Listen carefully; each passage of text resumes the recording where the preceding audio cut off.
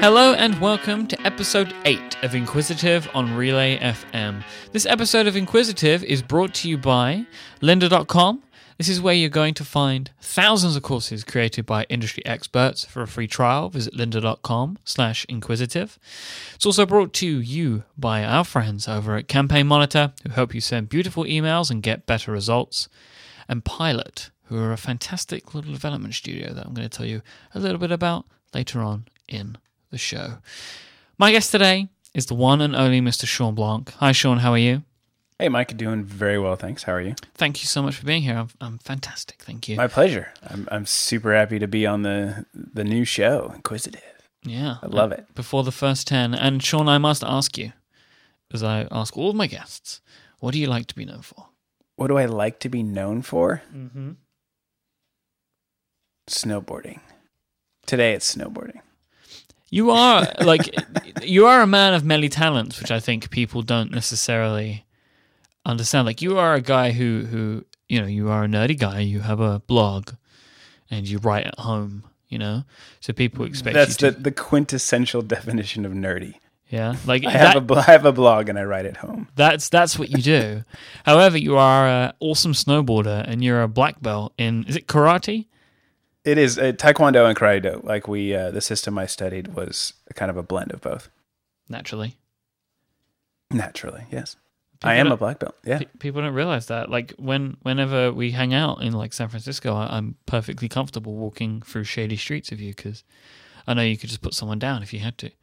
Actually, what I would do is I just turn around and use you as a human shield. See, that's not what I expected. But see, because you're, from the other side of the pond, you're so kind. People are like, you just chat it up with you. I would just say, oh, hello there. And they run away. Sorry. Like, oh, hello, mate. So, Shawn, I want to talk to you about tools and toys today. Awesome. What is tools and toys for people that are not familiar? Like literally, what are tools and what are toys? You can feel free to answer either question. Tools and Toys is a website on the internet. It's like 3 years old now, and basically it's like a cool stuff blog.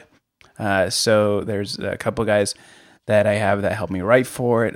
Chris Gonzalez has been kind of taking the reins for the last maybe almost 2 years now, it seems like. Anyways, and then Bradley Chambers just recently came on, and he's helping us as well. And so a couple of us write for it, and it's just cool stuff. So every day we've got 2 or 3 items that we put up that are cool. And then just yesterday we had this huge redesign of the site, and so it looks completely different than the old design. It's super awesome. And so now we're kind of expanding it out beyond just kind of the narrow focused routine of 1 or 2 or 3 items a day, and instead kind of building that out and starting to do like long form reviews, interviews with people that make stuff and do cool things, some photo essays just of cool places. So like it's not just gear anymore. It's also like around the topic of knowing more about that gear, getting peeks into how people use the gear that they use. And then also, like, it's kind of interesting. I feel like it's going to be an experiment, but we're trying to expand the voice of the website in terms of not just writing about the cool stuff, but also writing about the flip side of that in terms of like being a consumer and kind of the consumerism and that mindset of wanting to have the best of a product and buy things that you're going to use, and then take care of them and be mindful about your purchases. And I feel like there's such it's this interesting line to walk, right? Because we're a cool stuff site, and so the majority of our income comes from people that go to the site, see something cool, and then click one of our links to go buy it, and then we will usually get a kickback for that referral.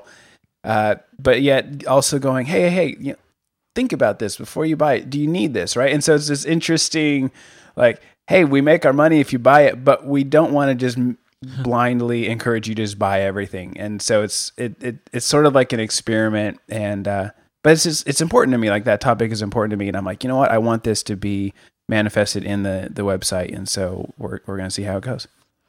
So that's a long answer. I love it. It was a great answer. In your fantastic welcome post on the new tools and toys. You spoke a little bit about the inception of the site and how you kind of went from the idea to putting it out into the world in just a matter of weeks. Now, no, it's like a matter of days. Really? Was it days? I literally had the idea on like a Monday or a Tuesday, and I thought about it in my head, and then I shared it with my wife on like a Thursday, and then I started working on it Friday, and it went live on like Monday. Why did you do it so fast? Well, because I'm just a guy who has a blog and writes from home, so I had nothing else to do. It's just a distraction. No, it actually kind of was. It was semi a distraction. And like Mike, you're a creative guy. You know how it is when you get an idea for something and it's like clear, like the end result, like you can see it in your head, and all the dots, the little details that will go into it, all those the floating pieces. You're like, oh, I see how it all lines up. I see how it all works together, and it like becomes clear. And then you're like, I have to build this right now. Like you're just, oh my goodness, I have to go for it. And so that's kind of how it was with tools and toys. Like some I've had a few other projects like that where it's just like, it's all clear. Like I need to just put my head down. I'm going to build this. And it was actually really, I just took, WordPress, like just a bare bones theme and just kind of modified it a little bit. And then, then I was good to go. Now, how did the site start? You mentioned that you have people helping you now. Was it just you? Yeah, it was just me for a long time.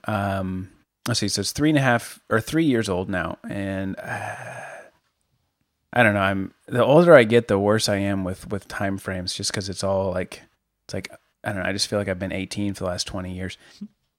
So I think I did it by myself for like a year to a year and a half. And then, I'm doing SeanBlanc.net and Tools and Toys side by side, and I just was having a hard time keeping up with it on a regular basis. I was like, I need help. So I reached out to our mutual very good friend Stephen Hackett, and I asked him, hey, would you be willing to help me out and write for the site? And I kind of like tried. I was like, this is the first time I'd ever hired anybody to help me on a consistent basis, and it was like really scary. I was like, oh my gosh, like I'm going to spend money. Like I'm going to give them money to do the work that I could be doing myself. And so it was my very first kind of foray into, working, like, contracting with somebody and wanting to pay them for the work. And, cause they didn't want to just have it be like guest posts and stuff like that. I was like, Tools and Toys is, it's an awesome site that I love doing, but it's also a business and it's making money and helping put food on the table. And so my thought was, hey, if I have someone else help me with the site, maybe they could at least like earn their keep, was kind of my thought in terms of the business and the numbers of it. And so I was like, the money that I'm paying them to do these articles, like hopefully like the work that they do will then at least like generate that amount of revenue back for the site.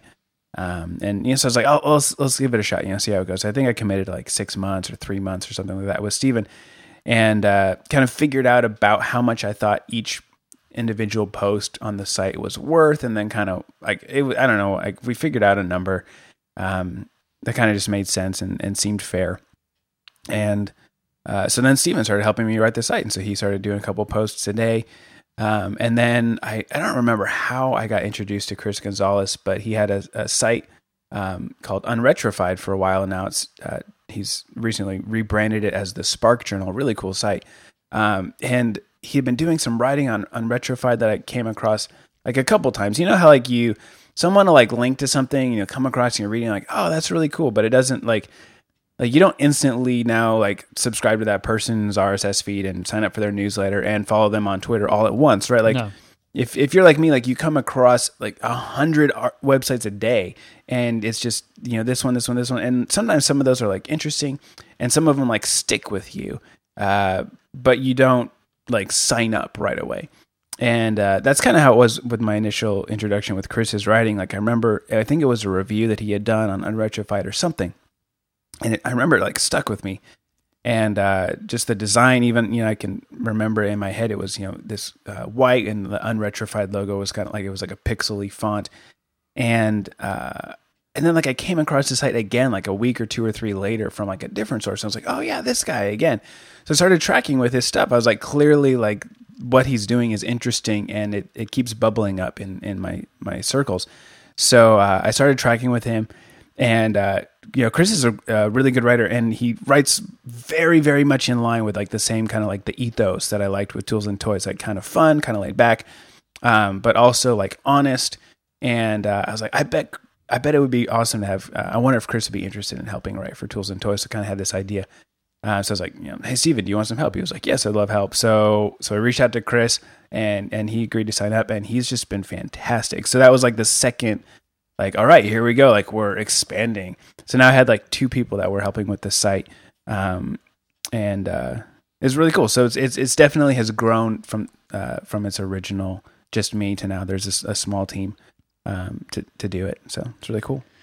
Before the relaunch, because I'll ask you a bit about what your involvement is now. When you had Steven and Chris writing for the site, how involved were you in the day-to-day running of Tools and Toys? Like super not involved at all. So I would handle all the. So I kind of moved to becoming more of like the manager, CEO for lack of a better term. So basically working with all the sponsors, getting sponsorship spots filled, making sure, obviously like the site is up, doing the, like I'm in charge of all the coding and, updating WordPress and, the hosting and stuff like that. And then for like the bigger stuff that we would do, so like when the new Kindles would be announced or new Apple products would be announced, like kind of like working, we would all like rally together to have a couple updates like right away for the cool stuff that we're excited about. Because that's kind of what we do. Like, hey, there's new Kindles out. Here's, they're awesome. We're excited about it. And just like, that's kind of what we write about. And then like putting together the bigger guides. So I did one on like the Tools and Toys guide to awesome coffee. And so I put that together, and it's just a bunch of kind of like breaks down like, hey, if you want to make awesome coffee at home, it's actually not that intimidating, but here's how to do it. And we did one for backyard cooking, a couple others. And then like we do like a holiday gift guide as well. So some of the bigger stuff, I would help kind of spearhead that, if not do it myself. Whereas like the day to day, the new and cool posts of new and cool stuff that we do, 2 or 3 of those every day. Chris almost does those exclusively. For a while it was Chris and Steven together. Now Steven's transitioned over. He helps me with the suite setup, which is like a perfect fit for him because he's such a Mac nerd. Just a nerd in general. Nerd in general, except that he has a real job as well. And so he's not quite the quintessential definition of a nerd, but close. Yeah, he also has this job. He also has this job. He has a lot of jobs, that guy. He's got a lot of spinning plates. Just constant, just jobs all over the place. So, I'm interested. Like, we're going to talk about the new site and stuff like that. But there was one thing that you mentioned in your welcome post that I really liked the honesty of it. It's just a few words. You said, "I also did it for the money." Yep. That's something people tend not to say. Like, so you started Tools and Toys for the money, and you say you had a kid on the way. Was this this is your first, right? Yeah, my first son, so Noah. So my wife and I were like 6 weeks pregnant at the time. I got back from my first trip to WWDC. So this is 2011. So in like February of 2011, when I announced that I was quitting my job and I was going to start writing SeanBlanc.net as my full-time gig. And at the time it was just SeanBlanc.net, right? Like that was it for me. I had one site and I didn't have a podcast or anything, right? Like we were getting ready to start the B&B podcast and I was about to start doing Sean Today, but none of that, like it was just, I had SeanBlanc.net and that was it.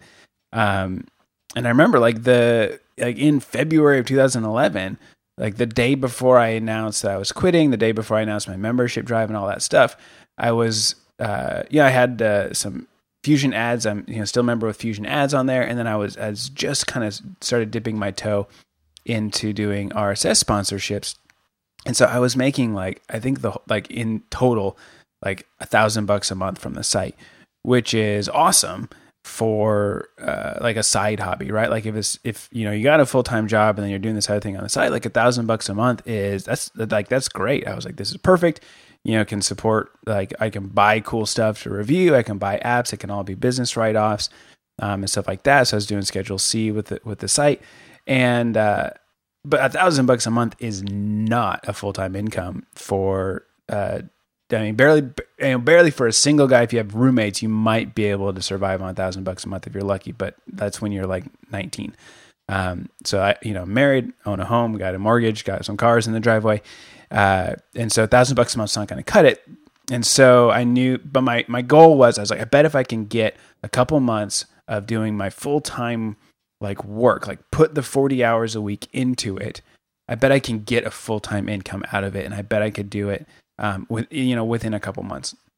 So August rolls around. So, I launched the site, I quit my job, I go full-time, do the membership thing. A whole bunch of people sign up and basically I was like, oh my gosh, it's actually going to happen. It's actually going to work. And then, it also helped, my wife was still working, so that we had kind of dual income for a while. And then slowly transitioned out of that. Now she's a stay-home mom.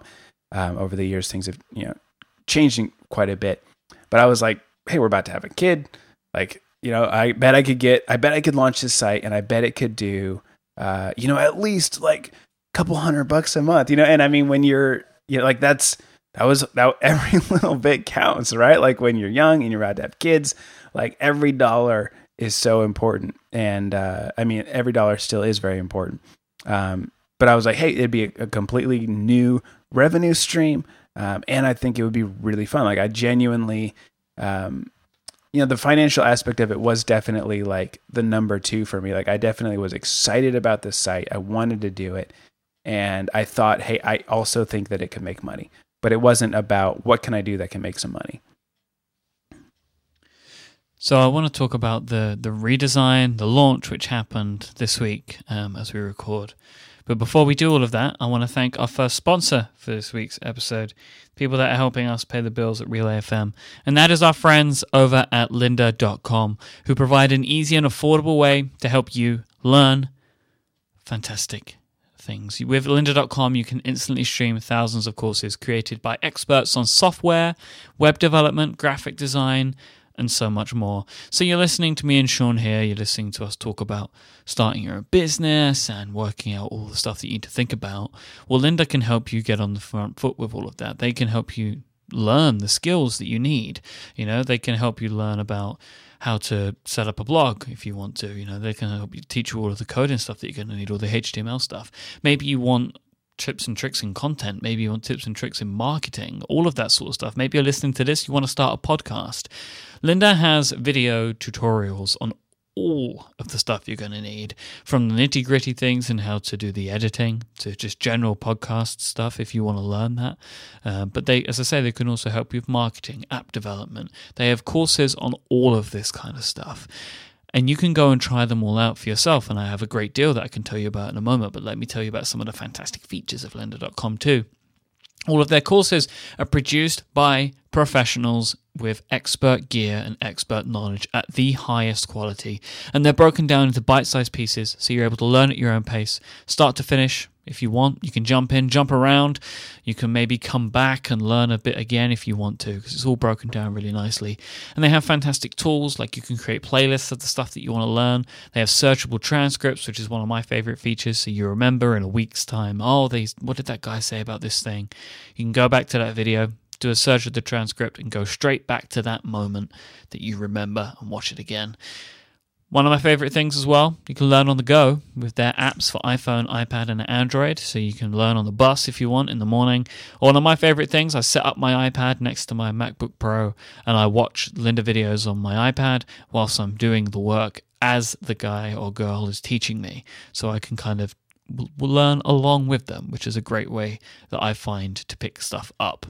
Now, lynda.com has over 100,000 video tutorials, and they have just one low monthly price of $25 to get you unlimited access to all of them.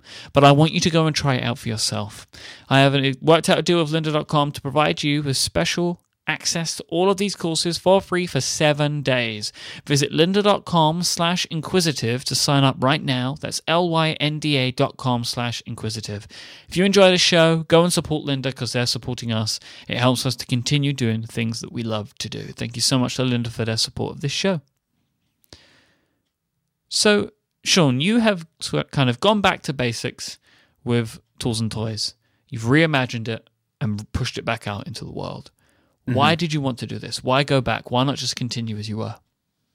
I like two reasons. I think it kind of comes back to the original reason that I started in the first place, right? So you've got the reason going, hey, I think that this could be really great. So as I was sharing earlier, right, the idea of the expanding the voice of the website itself beyond just kind of the new and the cool stuff, which is, fun. I'm not trying to knock that at all, but wanting to also incorporate the reviews, these photo essays, these interviews, and expand our voice to touch on these topics of mindfulness, intentionality, simplicity, celebration of craft and longevity and things like that, which is really important. Like, I'm the sort of guy that when I go to buy something, I want to get the best version of it. I want to get like what's going to be the best for me, and so I'll spend a ton of time researching. And I think that helps make me a little bit wiser, more informed consumer. And it also helps, like, then you buy something and you've got this great thing and you're going to use it for years and years and years and years, as opposed to buying just kind of a cheap stopgap, whatever. So just being kind of like intentional about like, what are the things that we buy? What are the things that we use? And so I wanted to expand that out because I felt like the site in and of itself was sort of like this celebration of like consumerism. And I was like, I don't want it to be like that. I don't want it to be a celebration of consumerism. I want it to be more like a celebration of like ingenuity and making stuff and building stuff and having it, and then like celebrating like how to use it really well, or maybe not celebrating how to use it, but recognizing like that's important and that these are cool things and this is a cool way to live, right? Like to care about the stuff and to know how to use it and to understand our tools and whatnot.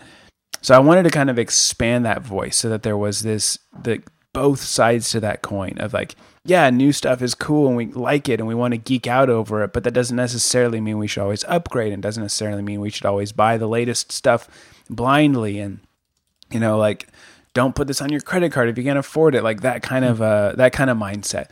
So I really wanted to expand it out to be able to incorporate that, and so I felt like a new design would help like make a place for that, so that we could have these pages.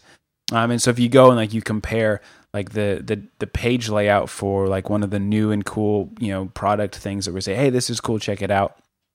Like the design of that page is a little bit different than the design for like a long form review. So I posted my review of the Olympus EM10 like mirrorless camera, and the design of that page is like just perfectly suited for that type of an article. Like, it just looks great. The images, you can do like this stuff with the graphics where they expand out past the content and some of them float on either side of the content. Just looks really, really stinking awesome. And so the design of the site, I was like, we need these different like flexible pages that can accommodate these different types of content that I want to put on the site.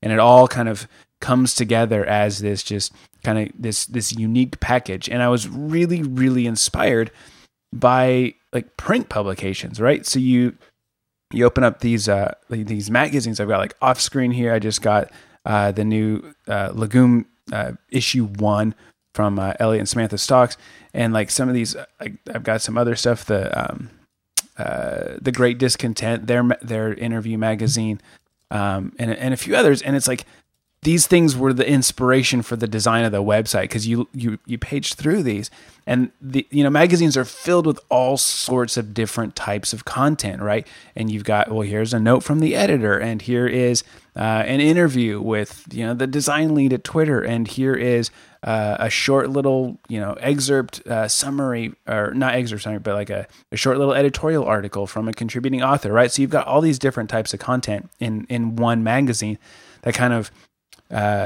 they go together, right? But the page layouts are different, the designs are different, though there's a similarity to them. And so that was like the inspiration for the redesign. I was like, we want all this new types of content, so let's have different page designs for each one, was kind of the thought. And then, of course, in the business aspect too, right? I was like, I bet, what if we do this new design, make the site and better, like improve it, expand our content and stuff like that.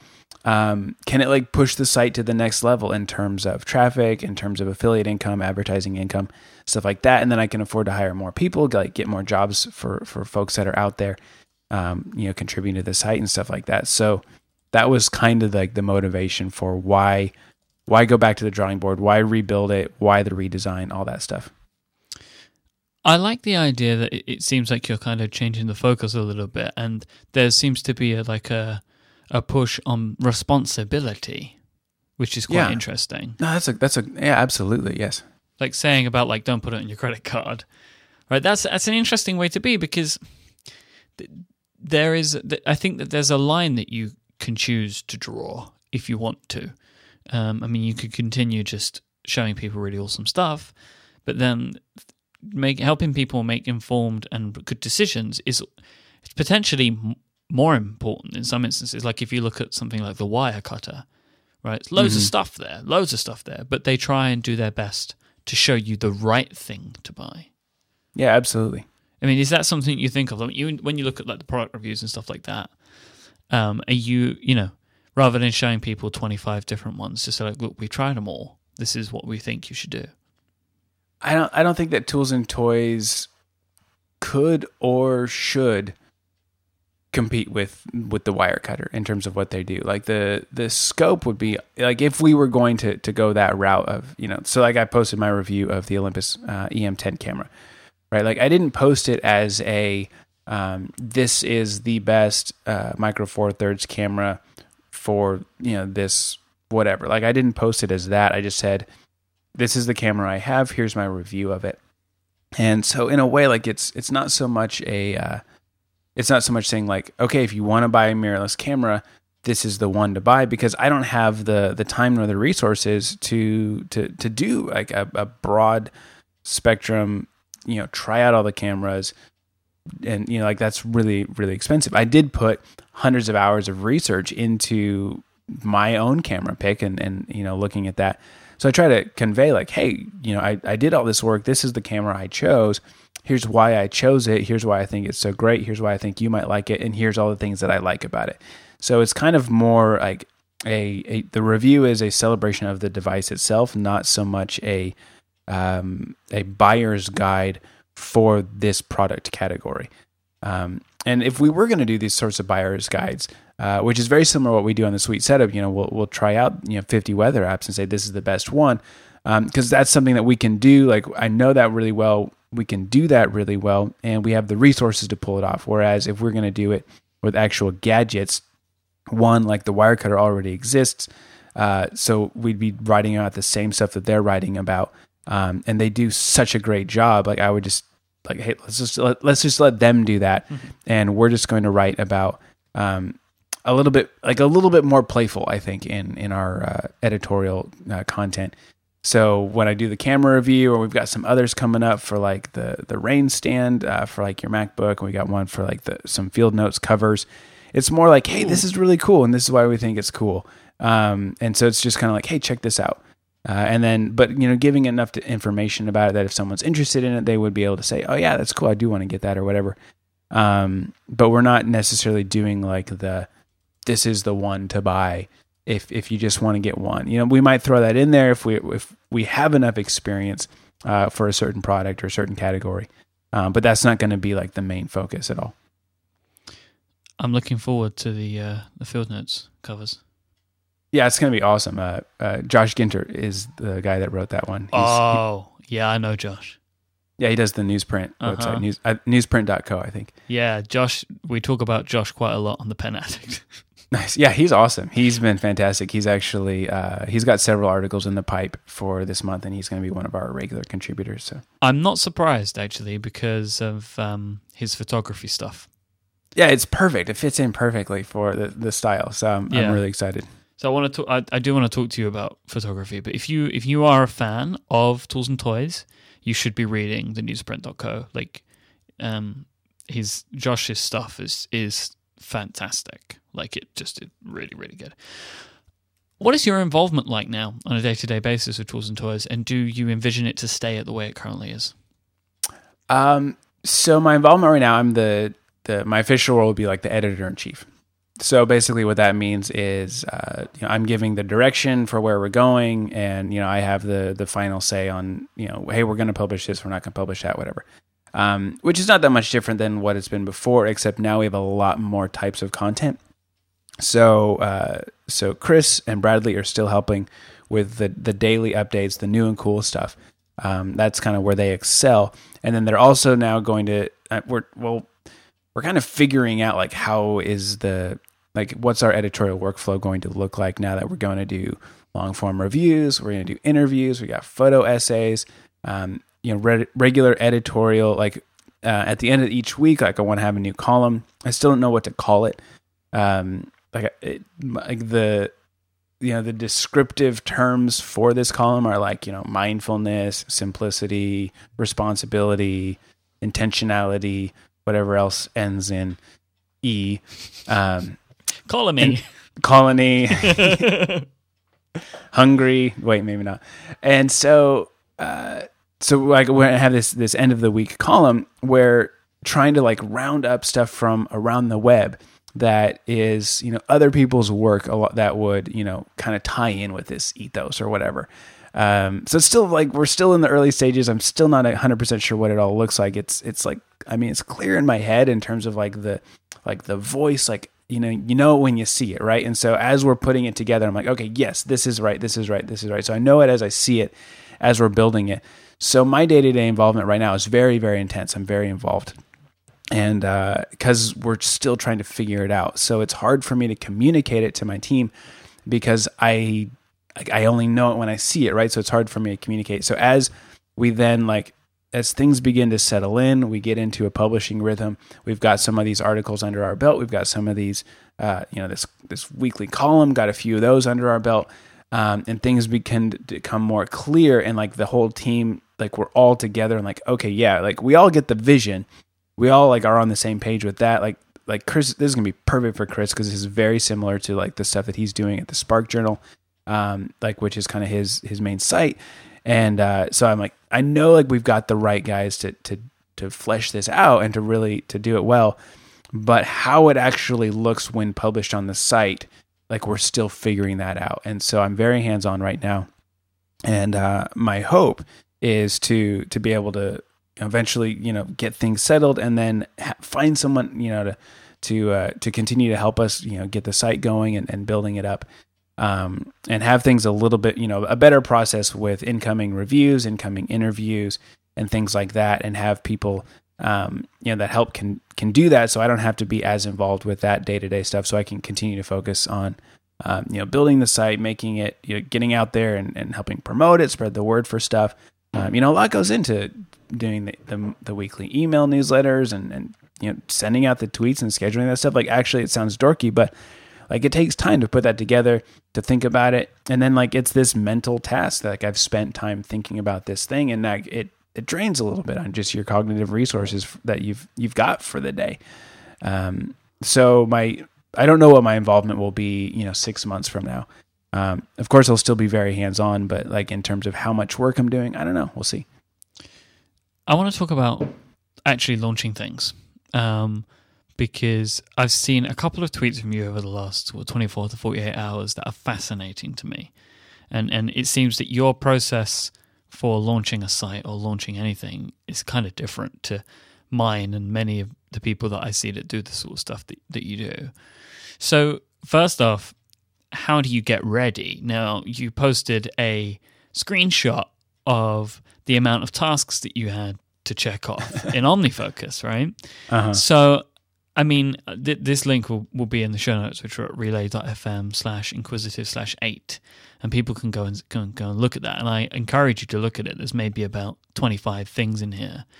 So, is this a methodical process that you follow every time? Is this something that you just were throwing in faults into this like bucket when you were getting ready to launch? Like, what is this process like for you, and what are these tasks? Geez, I don't have those tasks were all of the things that I had to do on. So the site, today's Wednesday, the site went live yesterday, Tuesday, and Monday what we did was we shut down the website for a day and just had like a splash, page up there. and then and then on the back end, we're all logged in, and so we've got the new theme implemented. We're turning on the new plugins, updating stuff, because we had this whole customized like framework in the back end to help us manage everything. My friend Pat Dryberg did it, and just like it's just amazing. Like it's perfect. So happy with it. But we had to like turn on all the things and then like drop in all these new articles. So a bunch of stuff that we're planning to publish on launch day. So all that had to be imported. And then like a lot of the old guides had to be like updated to like these new custom post types that we're using in WordPress.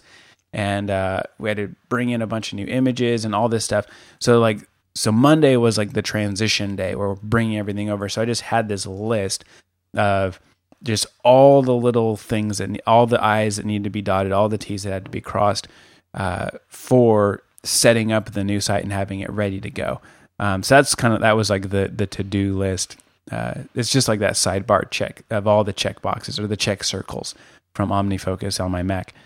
And usually like when I'm leading up to a launch or something like this, because I recently like relaunched my book, Delight is in the Details. And like when we did the Suite Setup almost a year ago, when we launched that, like a lot of times it's just, you have the idea, so you start working on it and just like slowly putting together, little things here and there. And it begins to come clear. And then like, as you're getting ready to like, oh my gosh, we're about to go live, you're like, oh, this has to be put, this is, it's always a scramble at the last minute. It doesn't even matter, like what you're doing. It's always a scramble, and there's always all the little things that got to go into place.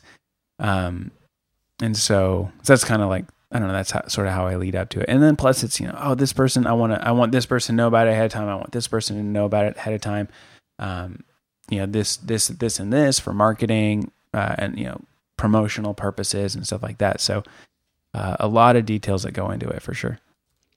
So the second interesting thing was, so the site launched yesterday as we record, and a tweet from you. You say, on launch days, I've done so much work ahead of time, I like to spend the day with my family. And then you kind of followed up to say that you were going for ice cream and popcorn at the movies, I think you said. Now, I took so we all went out for lunch, and then last night my wife and I hung out. We made popcorn and watched a movie. Now, because I've been working like late nights like the last 2 weeks. This behavior is completely opposite to mine, at least. Where lunch day, all I do all day is just sit and just fret over things, and I can't leave the machine in case something horrible happens. Right. And I'm checking Twitter and doing all of that sort of stuff. How are you able to take yourself away from it? It took me like 3.5 years to learn. Because it totally, you're right. Like checking, oh my gosh, like you're just checking Twitter constantly because people are asking questions, or they're sending accolades, or they're sending, they're not happy, whatever. And so you just want to be there. You want to be part of that conversation. You want to make sure the site doesn't go down. So for sure, like I did spend like the first half of my day at the desk. So I got out that morning, and we didn't launch the site until a little after 9 a.m. So I had like several hours in the morning. Like everything was done. Like the night before, I was up to about 1 a.m. like finishing everything. So everything was ready when I went to bed on Monday night. So all I had to do on Tuesday morning was basically, like turn off the splash page so that the new design would be live, and then publish all the new articles, and then be done, right?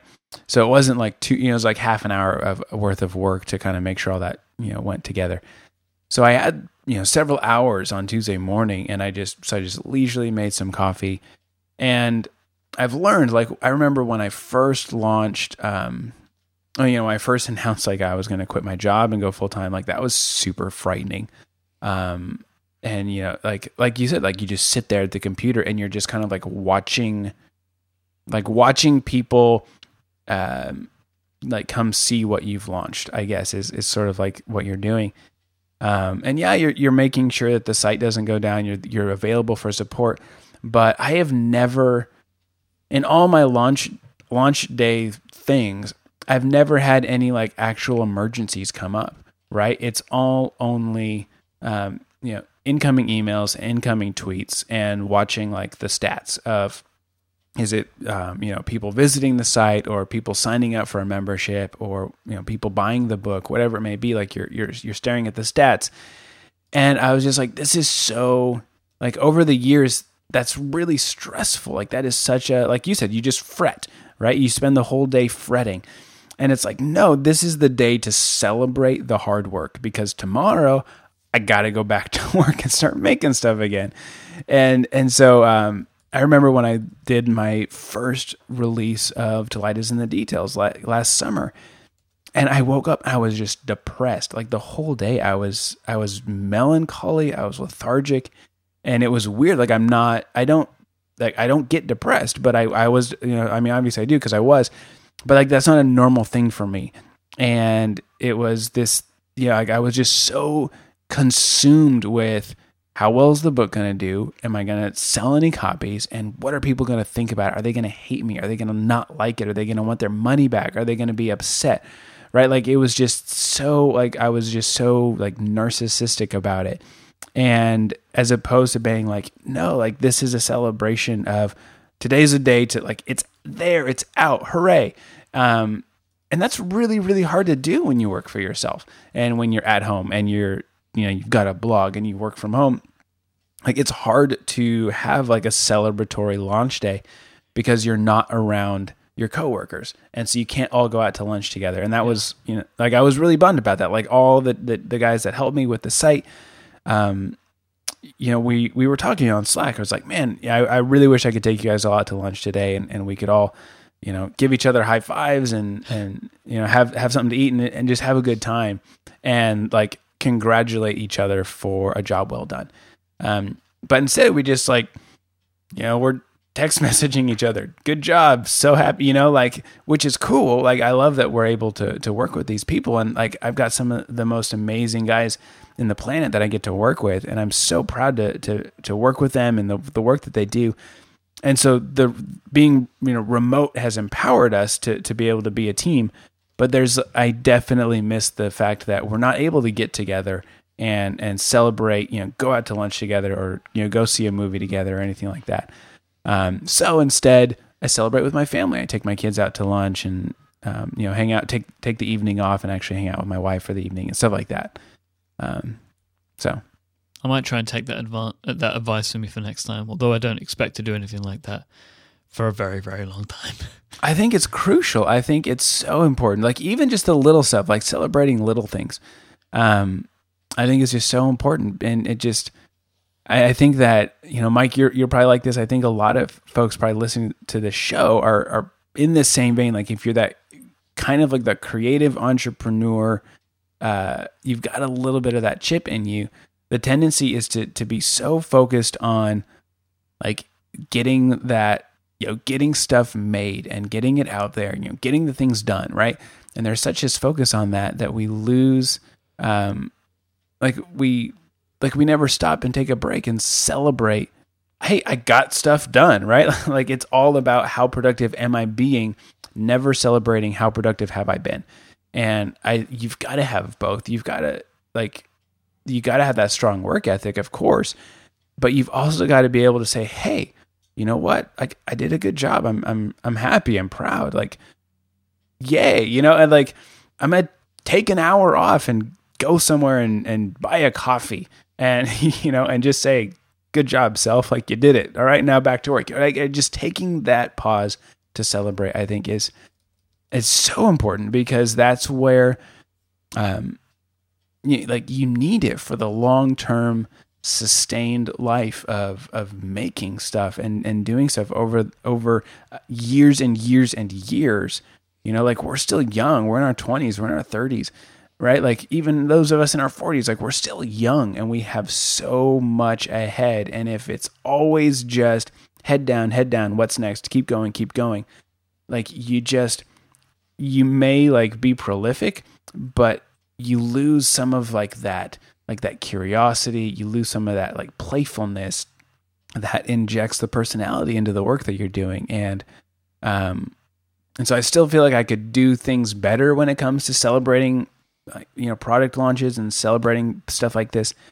but it feels like it's one of the most important things to my job is taking that break and saying, hey, good job.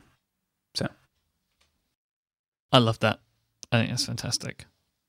I love that idea. It's such a different mentality to the type of way that I think about these things. So I'm going to have to try and apply it myself. It's so important. I really think it's important.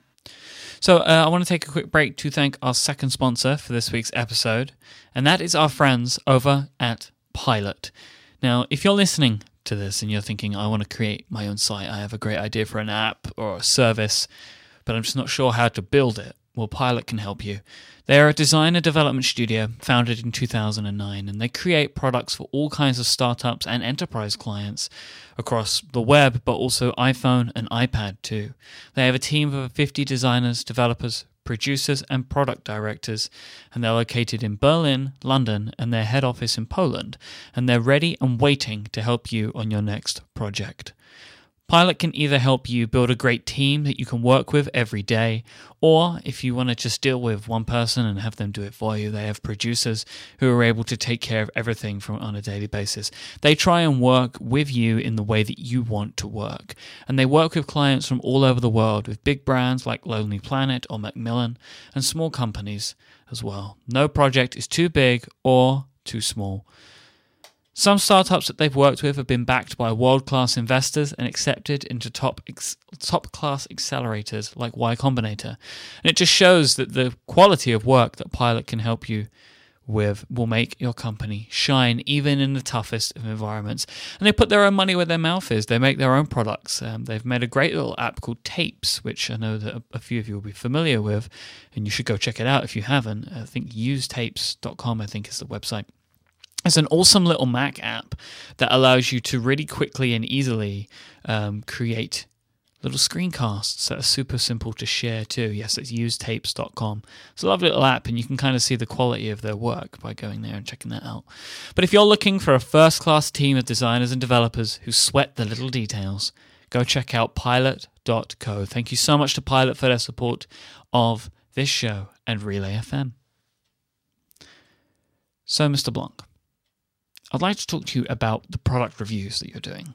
So, I mean, I know that you guys are finding new stuff all the time, and you're like, hey, look at this kettle which plays a melody, or, you know, and yes, there's all this like fun stuff that's coming in, but then you write these like huge reviews of the camera that you've written about.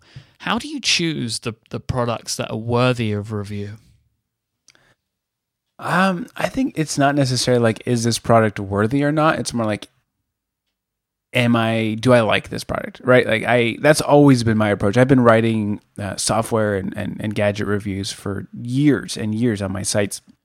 And so my approach has always been to highlight stuff that I like. I love this. I want to recommend it. I like it. You know, I want to talk about this because I'm nerdy about that, right? And so I love to just nerd out, and I could just talk forever about this stuff. And so I'm kind of like, hey, the stuff that I'm excited about that I think is really cool. That if you were, you know, we're just hanging out, you know, you come over for dinner, we hang out, or it's, you know, afterwards having a drink and we're chatting it up, and you say, hey, you know, whoa, what's that over there? Or, you know, what's that speaker on your desk? Or what's this, you know, oh, what's that pocket knife in your pocket? You know, like, you know, oh, let me tell you about it, right? Like I would do that. I would like dominate the conversation talking about such and such a thing. Because I like it. It's cool. I want to chat it up. So for me, it's like the qualification for something to be reviewed is that I just think it's cool.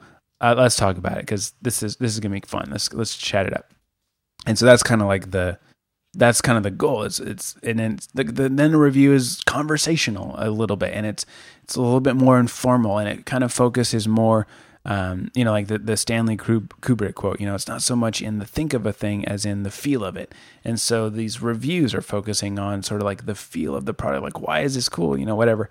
That's kind of like the aim, for these things. And so that's kind of like whatever. That's the qualification for it to be worthy. If that makes sense. It does make sense. Do you have, I mean, I know that you've written the reviews, and I'm sure that that your fantastic team are going to, as you mentioned, be writing stuff too. Do you have like a style guide as to how you want them to be written, like a tone of voice? Right now, no. We've got a huge style guide for the Suite Setup and all our contributing authors. I don't have anything yet in place for Tools and Toys, partly because, like I said, we're still kind of figuring it out. So I mean, we definitely have there's just like the basics, like we write in Markdown and try to be positive. We don't swear and things like that. But like beyond that, in terms of like the like what should be included in the review, like what should be the tone, what should be the goal. That's like that kind of a style guideline is not yet in place. So let's talk about photography. How important is the photography to you? I mean, it's clearly a big part of the site now. Is this because this is important to you personally?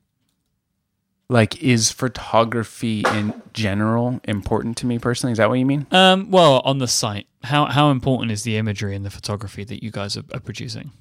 I think it's very important. I mean, it's not like preeminent, like in terms of visually, like the new site, it just like makes so much space for huge, awesome images. So like so it's definitely like become a very visual website, like the, huge images and big backgrounds and stuff like that.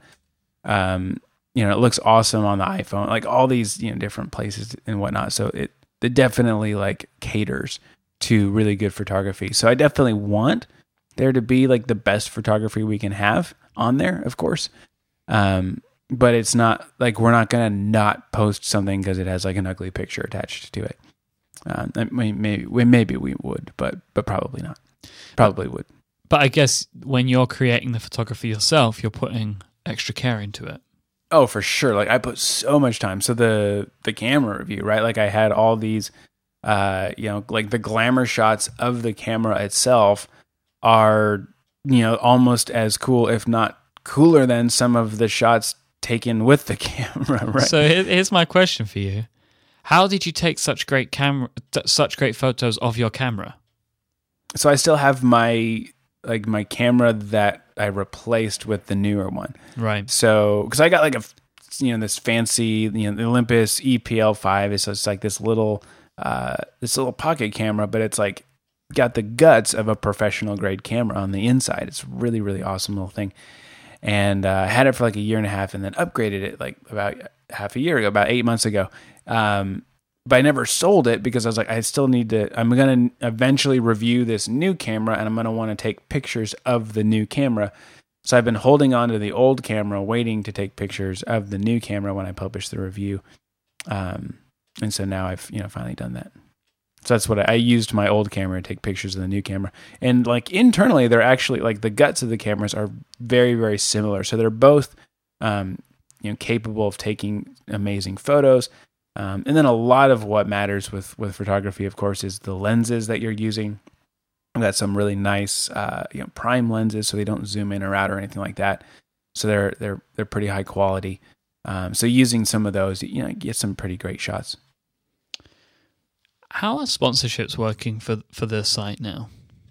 Like how are you going out and you're selling to companies and such? Mm-hmm. Yeah, I like as I always have. So Tools and Toys and ChampBlanc.net, since they're like, when I launched Tools and Toys, I was already doing sponsorships on ChampBlanc.net. So I basically just tied the two together and I was like, hey, when you book a spot, you get both sites. And so it's always been that way. So when someone books a sponsorship, they get, quote unquote, there was a run of the network sponsorships that would be on Tools and Toys and on ChampBlanc.net. And Tools and Toys has a pretty substantial readership in and of itself, and it's really grown quite a bit over the last couple of years. So it definitely holds its own. And so, but yet, ChampBlanc.net's kind of like that's my brand, right? Like it's my personal brand. So there's a lot of clout with having a sponsorship on ChampBlanc.net. So actually the two kind of complement each other pretty well. So I'm just, keeping doing that. So when someone books a spot on one or the other, they get both. They both go together. And sponsorships are doing really well. So I kind of do them myself. I'm part of the Syndicate Network, but a lot of the sponsorships I book, because I've got, over the years, I've just developed a lot of personal relationships with people out there. And Mike, you know how this goes. Like, you do these podcast stuff. You've got your you've got a bunch of relationships with these guys and these businesses out there, and you're friends with them. And so it's kind of like, they book 1 or 2 or 3 spots a year with you, and you just kind of have that ongoing relationship and stuff. And so that's kind of similar to what I've got. Plus a lot of, new folks come in, and then people book through the syndicate as well, from time to time. So that's kind of how it works right now. You give away quite a lot, because you also put a spot in your show as well, in your podcast. Yeah, my Friday weekly Briefly podcast is, when someone books a sponsorship, they also get that podcast spot as well. It's quite a deal you give away, Well, I mean, and then, it means then I can charge more, so that's one reason. And, I think that just like, these are all the things I'm doing. I don't know, like, I mean, I've got like 3 websites and a podcast now. So it's sort of like, like I sort of have this miniature little, media corporation, I guess, like, these are some of the best websites on the planet. Like, I really believe that. So it's kind of like, oh yeah, they are. Seriously, they are. I agree. I love them all. Thank you. And so I don't know. So I'm kind of just playing with the idea of like, yeah, they're all separate. Like, Tools and Toys has it's got its own established brand. The Sweet Setup has like a very clear, established brand.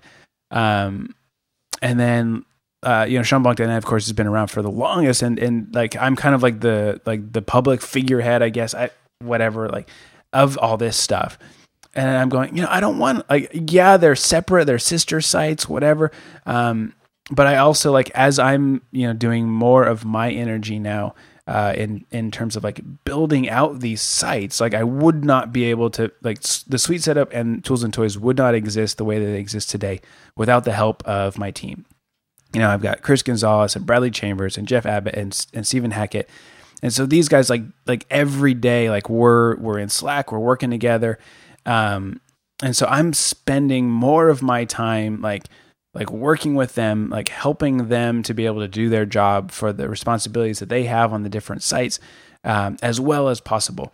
And so, like, I'm looking on, internally looking at it, it's just like, hey, like, we just have a couple different sites, and, we write an article, and we're going to publish on Tools and Toys because it makes more sense there. Or this article we're going to publish on the Sweet Setup. Like, it's, so for us, it's just kind of like, hey, which box does this go in? And I kind of want it to be that similarly in terms of, like, as I'm now, like, working with sponsors and advertisers and stuff like that, to say, hey, like, we've got this network. There's a lot of overlap in terms of interest, but yet also each site does have its very specific readership and very unique readership, and this reach and the scope and stuff. So trying to do, like, stuff where the sites, support one another and help one another. And when advertisers book, they get stuff across the whole, the whole network and all that stuff. And, it's new to me. It's an experiment, and I'm kind of learning as I go, but, I'm like, hey, I get to set the rules. This is my stuff. I'm the one paying the bills in terms of, keeping the lights on and paying the staff. And it's like, you know what? I think this would be fun to do it this way. So this is how we're going to do it. And let's see how it goes. And just trying to be as honest and transparent with our readers as possible along the way. And I think that it's working out. I think it's happening. It's working. Now, I have one final sponsor, and I have a couple more questions that I want to ask you. Speaking of sponsors. Yeah, I mean, these guys, we love our sponsors. And, like, it's something that I know that you do it because you're doing this stuff yourself, and you say about the personal relationship stuff, and it's something that we try and do is I just contact companies I want to talk about, right? Because exactly. That these are companies that I use their products, or I'm in awe at the stuff that they do, or I just think that they're really cool, and I want people to hear about them. Mm-hmm. And no, I totally agree. And one of those companies is our friends at Campaign Monitor. They make it really easy to design, create, send, and optimize your email campaigns. in a beautiful way and just making it loads of fun. And that's what I love about Campaign Monitor. They've built these fantastic tools like Canvas, which is their easy to use, super simple builder, which allows you to create beautiful email newsletters that look great everywhere, especially on mobile devices. Thousands of Campaign Monitor customers are using Canvas to totally reinvent what they send. So you can try and create a template right now for free over at campaignmonitor.com/canvas, and I know you're going to love it. Campaign Monitor also has some super cool features for sending your email campaigns, like dynamic content. And this allows you to personalize emails to your subscribers. So you may use their powerful segmentation tools that they have to like group your subscribers together. So you understand them. You see, oh, these type of people do this, these type of people do this. They're from this part of the world. And then you can offer them specific content in your emails, right? So everyone gets the same standard template, but for these guys, you want to show this. For these guys, you want to show this. They have all of these tools. It's built right into Campaign Monitor. Campaign Monitor is also built for designers and agencies alike as well. So if you want to find out how you can rebrand and offer their services to your clients at your own prices, they have a special page for this at campaignmonitor.com/agencies. But whatever you want to do, go sign up for a free account right now at campaignmonitor.com. Thank you so much to Campaign Monitor for supporting this show, for making it possible, and for supporting Relay FM. Great company. So, Mr. Blanc, you have a whole empire. You have a media empire. Why is this not all on SeanBlanc.net? Why do you have 3 different websites? That's an excellent question. I think part of it is that SeanBlanc.net, if it was all on SeanBlanc.net, it would all be me, right? So I would have had to like start a new site. And I mean, the suite set, like it could be all on the suite setup, or it could all be on Tools and Toys. I could like merge the two, but I think like having kind of that more, a little bit more narrow focused. And so the suite setup is primarily, it's like 98% focused on like Mac and iOS software. And so we interview people about the software that they use. We give, weekly, we've got tips about Mac and iOS software, and we do these reviews of this is the best, fill in the blank for, Mac or iOS software. So very, very focused on that. And there's just a well of things that could be written in that, in that sphere. And so I think that having kind of that focus, like the site, there's plenty on that site as is, and we've got plenty of stuff to continue writing about. And so if it was just on my own site, like I would be writing about it. And I wouldn't be able to like keep up with it. Right. Or I would have like guest posts on SeanBlanc.net.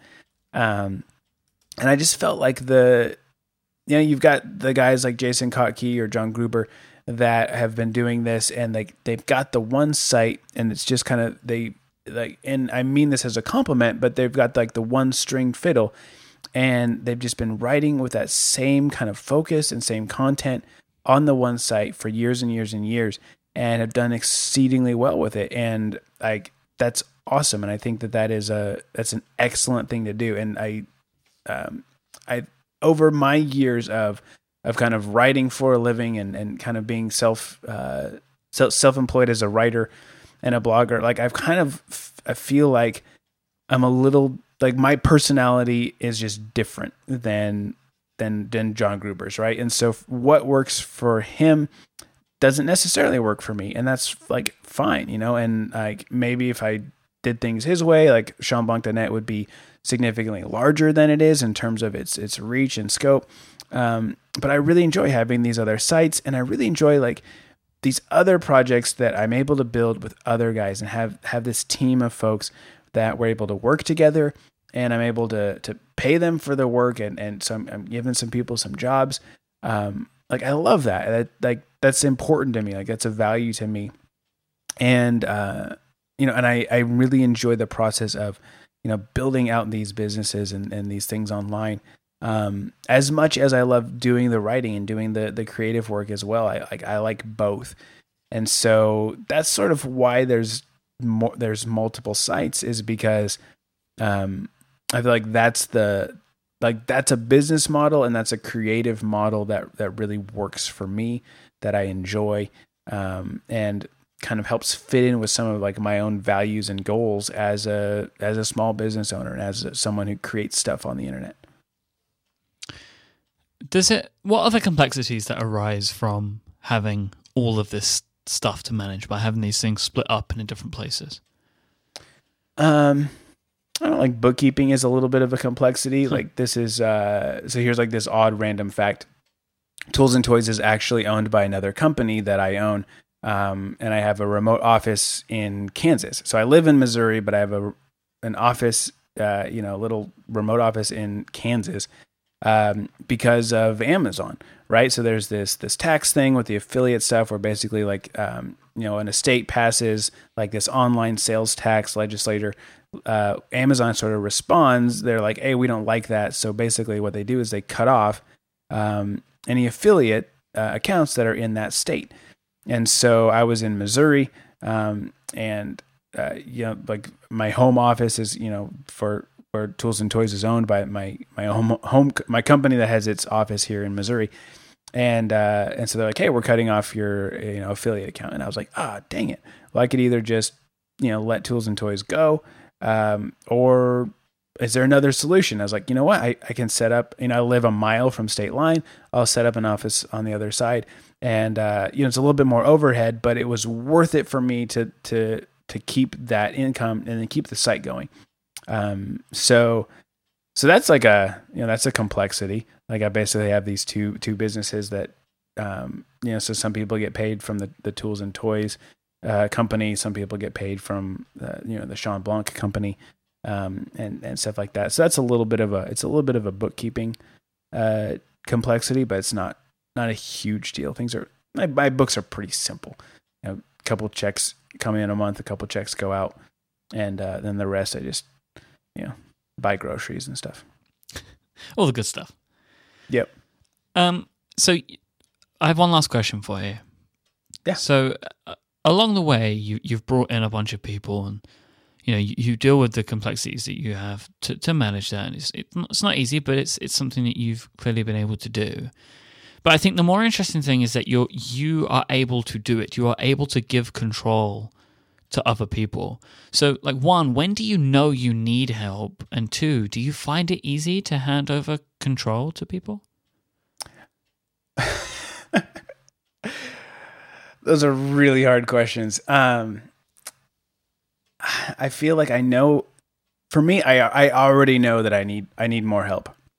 So the hardest part for me was that first hiring Stephen Hackett. It was just part-time, right? Like just part-time contractor, pay for a guy that I'm really good friends with and whom I knew would do a great job. So like all the complex questions you normally like have to ask when you're hiring someone, I didn't have to ask those because I already had a relationship with Stephen. I already knew the kind of work that he would do. The hard part was going like, okay, like I've never spent my own money to pay someone to do something that I could be doing myself, right? Like that was a big jump for me as a small business owner, was that first, that hiring that first employee. And I think a lot of people that have been in a similar situation would probably agree. Like that first employee is, like when you're in a startup or whatever, they always say like the first person you hire like is crucial to the success of the company. This was different for me. This was like a philosophical decision of like, okay, I'm going to take some of the income and I'm going to give it to someone else.